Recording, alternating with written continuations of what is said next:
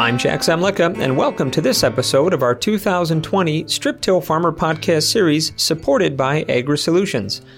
In today's program, we share excerpts from our recent conversation with a sixth-generation strip tiller from Kenton, Ohio, who applies a dollars and cents mentality to manage his 7,000-acre corn, soybeans, winter wheat, and livestock operation. If this is your first time joining us, I'd encourage you to subscribe to this podcast series, currently available in iTunes, the Google Play Store, SoundCloud, Stitcher Radio, TuneIn Radio, and Spotify. And a reminder that by subscribing, you will be able to get an alert when upcoming episodes in this series are released. Thanks again to AgriSolutions. AgriSolutions is the market leader in wearable parts, components, accessories, and solutions for tillage, seeding, planting, fertilizing, hardware, and inventory management solutions. Improve your performance and durability with a wide range of in-field solutions to advance your strip till system. To learn more about AgriSolutions and their three main brands, Bellota, Ingersoll, and Trinity Logistics, visit agrisolutionscorp.com. Well, tracking on-farm return on investment is an increasingly important part of managing a successful and sustainable strip till operation. The last few years have certainly challenged farmers to be more discerning with where and how they allocate their financial resources for equipment, inputs, labor, and technology. With background as a farm credit lender and founder of a crop software company, strip tiller Brian Watkins dials into the economic aspects of his operation to ensure that every acre is accounted for in the farm's income management strategy. In today's Strip Till Farmer podcast, supported by AgriSolutions, we share excerpts from my conversation with Brian, who shares some of his economic evaluations, adaptations, and expectations to grow profitability on his diverse operation. So I farm in Northwest Ohio with my family, my brother, my nephew, and several other good people. We raise corn, soybeans, some winter wheat, and we have livestock as well, some hogs. And we've been doing this for a long time. I'm a sixth generation. We're now up to the seventh. So then that's the main gig is the farm. And we've grown, I started farming right out of college with my brother.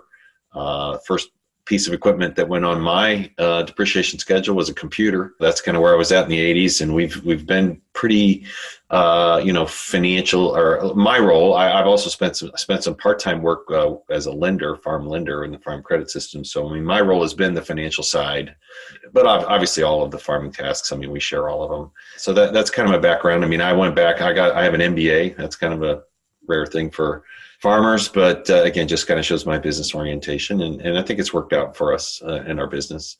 I also have a small software company called Cropzilla, which is a financial and fleet. It's actually about farm fleets and optimization of those, but very much from a financial perspective. Yeah, long career in ag, and feel like we've done some things well, and our family is well positioned. So, Brian, starting out here, thinking about the last year and maybe even the last 18 months or so, I just wanted to get your take on what you've seen develop from an operational standpoint on your farm. How have you seen things change, or what have you had to adapt to here with some of the internal and external influences we've seen kind of take shape in agriculture? Yeah, I would say, operationally, I guess it's driven sort of by, your agronomic philosophy and how you're trying to do things, right? And we've been, in Northwest Ohio, we're fairly, we're not in the totally flat, heavy clay soils. We've got sort of a gentle roll, and we've got some clay and some loam, but we're very low tillage oriented and have been for a long time. And so the kind of things that we're doing is strip till, placement of fertilizer in the fall, and then kind of a refreshing of strips in the spring ahead of the planter, no-till, but part of, that's for corn, although some of our corn is true no-till, and almost all of our beans are no-till. We're using a lot of cover crops. We've actually used cover crops for over 30 years, but that has evolved, and we're pushing that a little bit more right now. We've added more wheat to the rotation. We're doing some double crop. We're doing, we're also using it as an opportunity to establish cover crops and trying to make that work financially. Just not necessarily, the margins might not be quite as high in the year you do it, but you can sort of justify it rotationally if it adds overall to the rotation revenue. And so those are the things that drive sort of our operations, being able to get that work done, being able to get cover crops seeded. But ultimately, operations is the same. It's timeliness and getting the stuff planted on time. I mean, I would say that's another thing that I feel like has become more and more critical to us is timeliness. We feel like our window, if I look at the last 5 years of weather, we had 1 year that was almost perfect, but the other 4 have been very challenging, including last year when we didn't get half our crop planted. And so capacity to get the work done in a hurry has really driven some things for us. And we have tried to add to that, maybe more so that we probably were a little bit leaner in years before that and really tried to get a lot of work done with not a lot of equipment. And we just realized that it paid to have more capacity. So, I mean, those are some things that we're doing. So a phrase that has come up certainly more in the last couple of years, kind of correlating, the metrics of farm management and kind of getting some of those more defined outcomes on an economic side on what's going on operationally. And I know, having worked with you in the past, this is something that you've certainly really focused on, kind of down to the dollar and really trying to understand some of those practices and systems that you're applying on your operation are paying off or not paying off. Just wondering if you could, share a little bit about, how you're doing that. You mentioned, tillage practices and cover crops and how you're managing that, from a bottom line perspective. How are you kind of crunching those numbers to make sure that those are the right decisions? Well, that's an excellent point, in that, and we do, as I mentioned, I have a software tool called Cropzilla, which was really built around solving a lot of my problems. And it gives us the ability to model out our operations. And if we're going to add we're going to add a late nitrogen pass, or we're going to add the strip till pass, or we're going to compare that to tillage passes,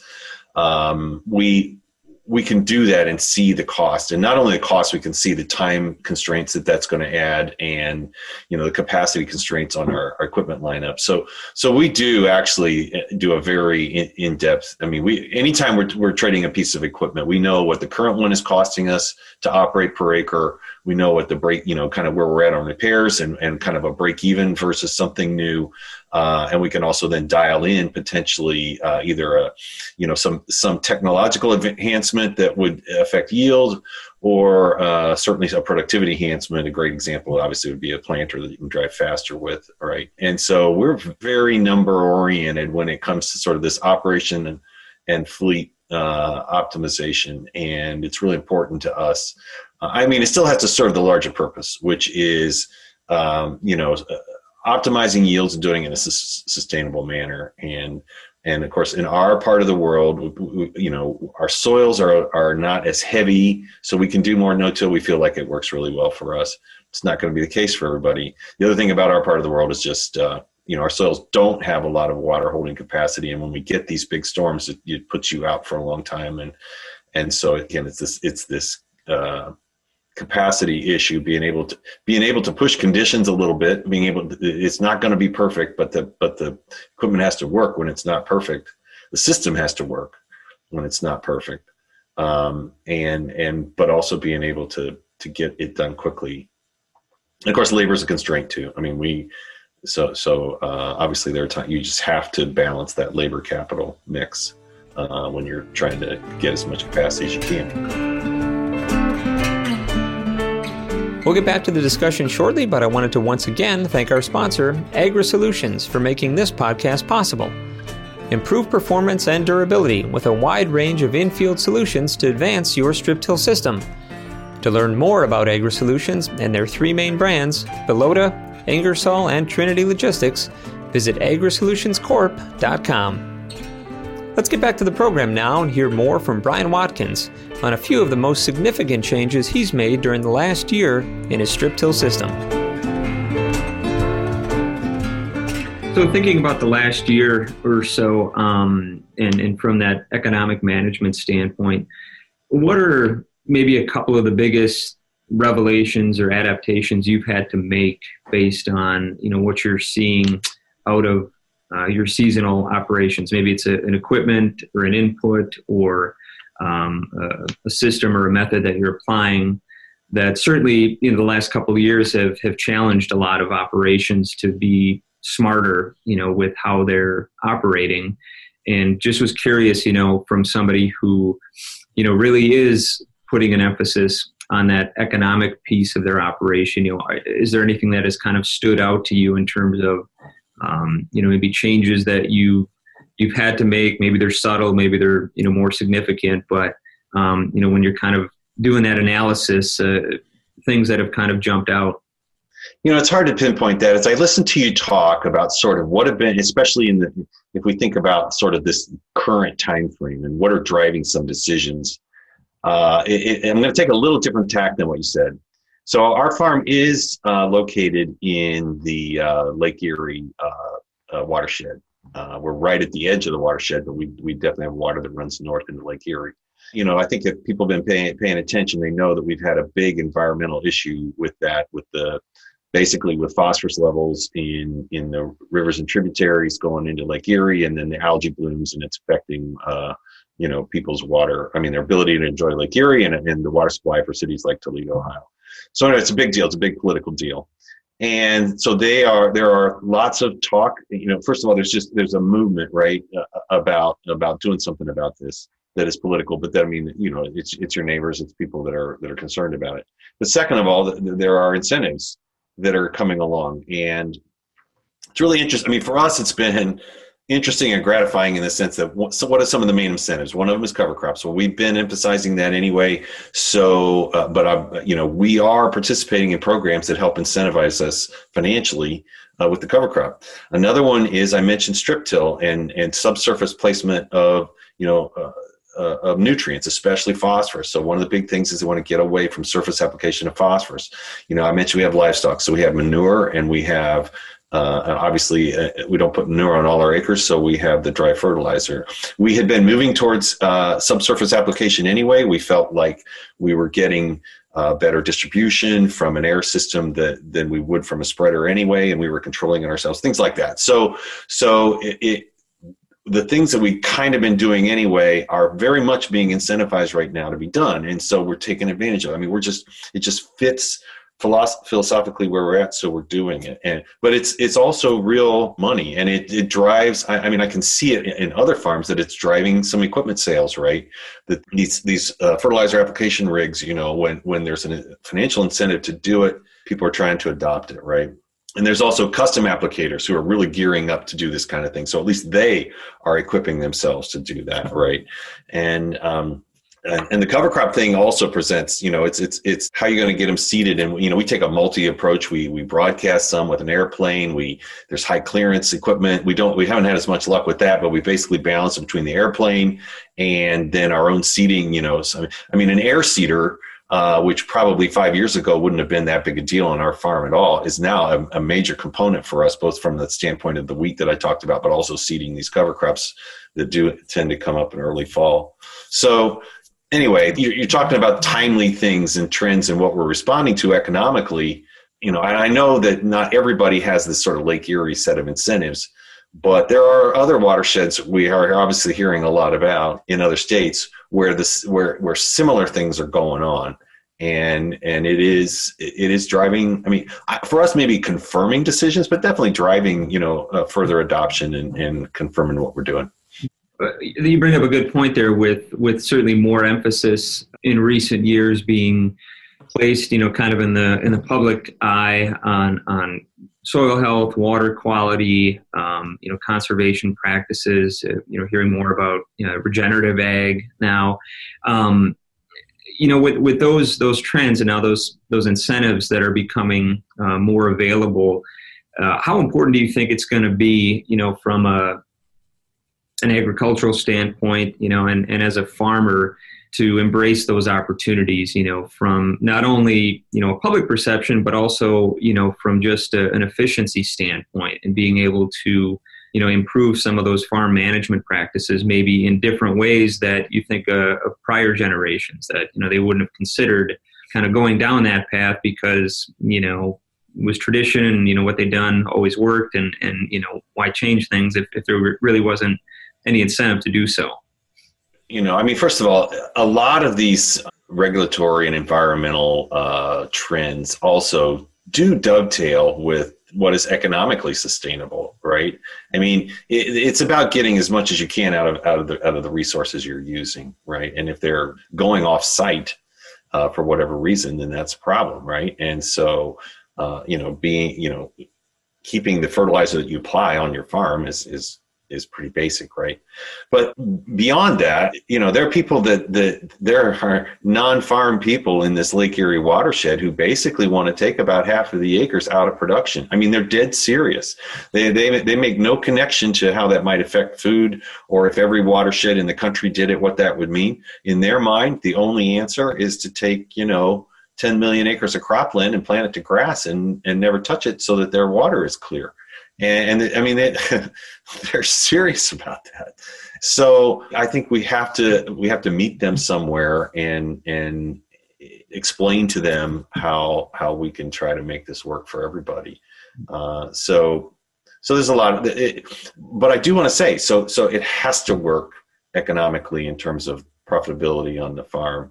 But there are, different ways to skin that cat. And if it can work that way, you have to also be willing to meet the larger goals of the society. So how important is it today, and then again, now transitioning a little bit into the more forward looking portion here, for farmers to really embrace that data piece of their operation, that agronomic analysis, as far as being able to drill down to that ROI piece, versus, maybe being a little more casual with it, or kind of having a sense of, what their cost per acre is. And I guess kind of the mentality I've heard, thrown around, particularly with the next generation, is having much more of a CFO mentality with their farm, versus, kind of more of a traditional, mindset, perhaps that, their fathers or grandfathers had, when operating that farm. I think that's been, in my entire career, there has been a movement to more business-oriented farms, right? And that's going to be a segment of the production, in that, farms that are growing, farms that are using not just their own capital, but are, borrowed money, whatever, that you just hold yourself to a higher standard, right? And you have to. Having, really worked a lot with other farms and maybe understood this, you don't want to get too far ahead of yourself on that. I think some countervailing trends to this idea of total managed by number financials are the fact, number one, that a lot of farms are pretty strong right now financially. If they have a land base of any size, they've got a big cushion, or they feel that they have a cushion. And so there's not this overwhelming daily pressure to get their numbers better, right? They can continue to kind of go along, use their intuition, and get by. And that's reality, right? And I think the second thing that I see is, if I look at sort of the millennial farmers, okay, which would be my children's generation. I mentioned I farm with my nephew, and I'm not speaking about him personally as I make these comments. Everybody's unique. Every person is unique. But if I look at the many of them that I have interacted with around, most of them did not start farming because of a strong sort of business orientation, right? They're farming because they have a connection to the land. They have that farming, it's about the agronomy, it's about the work, it's about the independence, it's about raising a family, and the tight business skills. It's not that they don't have them. Again, there's a broad breadth, but that's not their reason for being, right? And so there's a small segment that have that, but most of them are not. And so, you just can't assume that they're going to suddenly become these MBA CFO type managers. As a matter of fact, they're probably going to be open to outside help with that, and from their suppliers. And I think there's an opportunity for equipment dealers around the equipment decision making and planning to provide some help there and to help them optimize their fleet. Now, I have one other thing I want to say.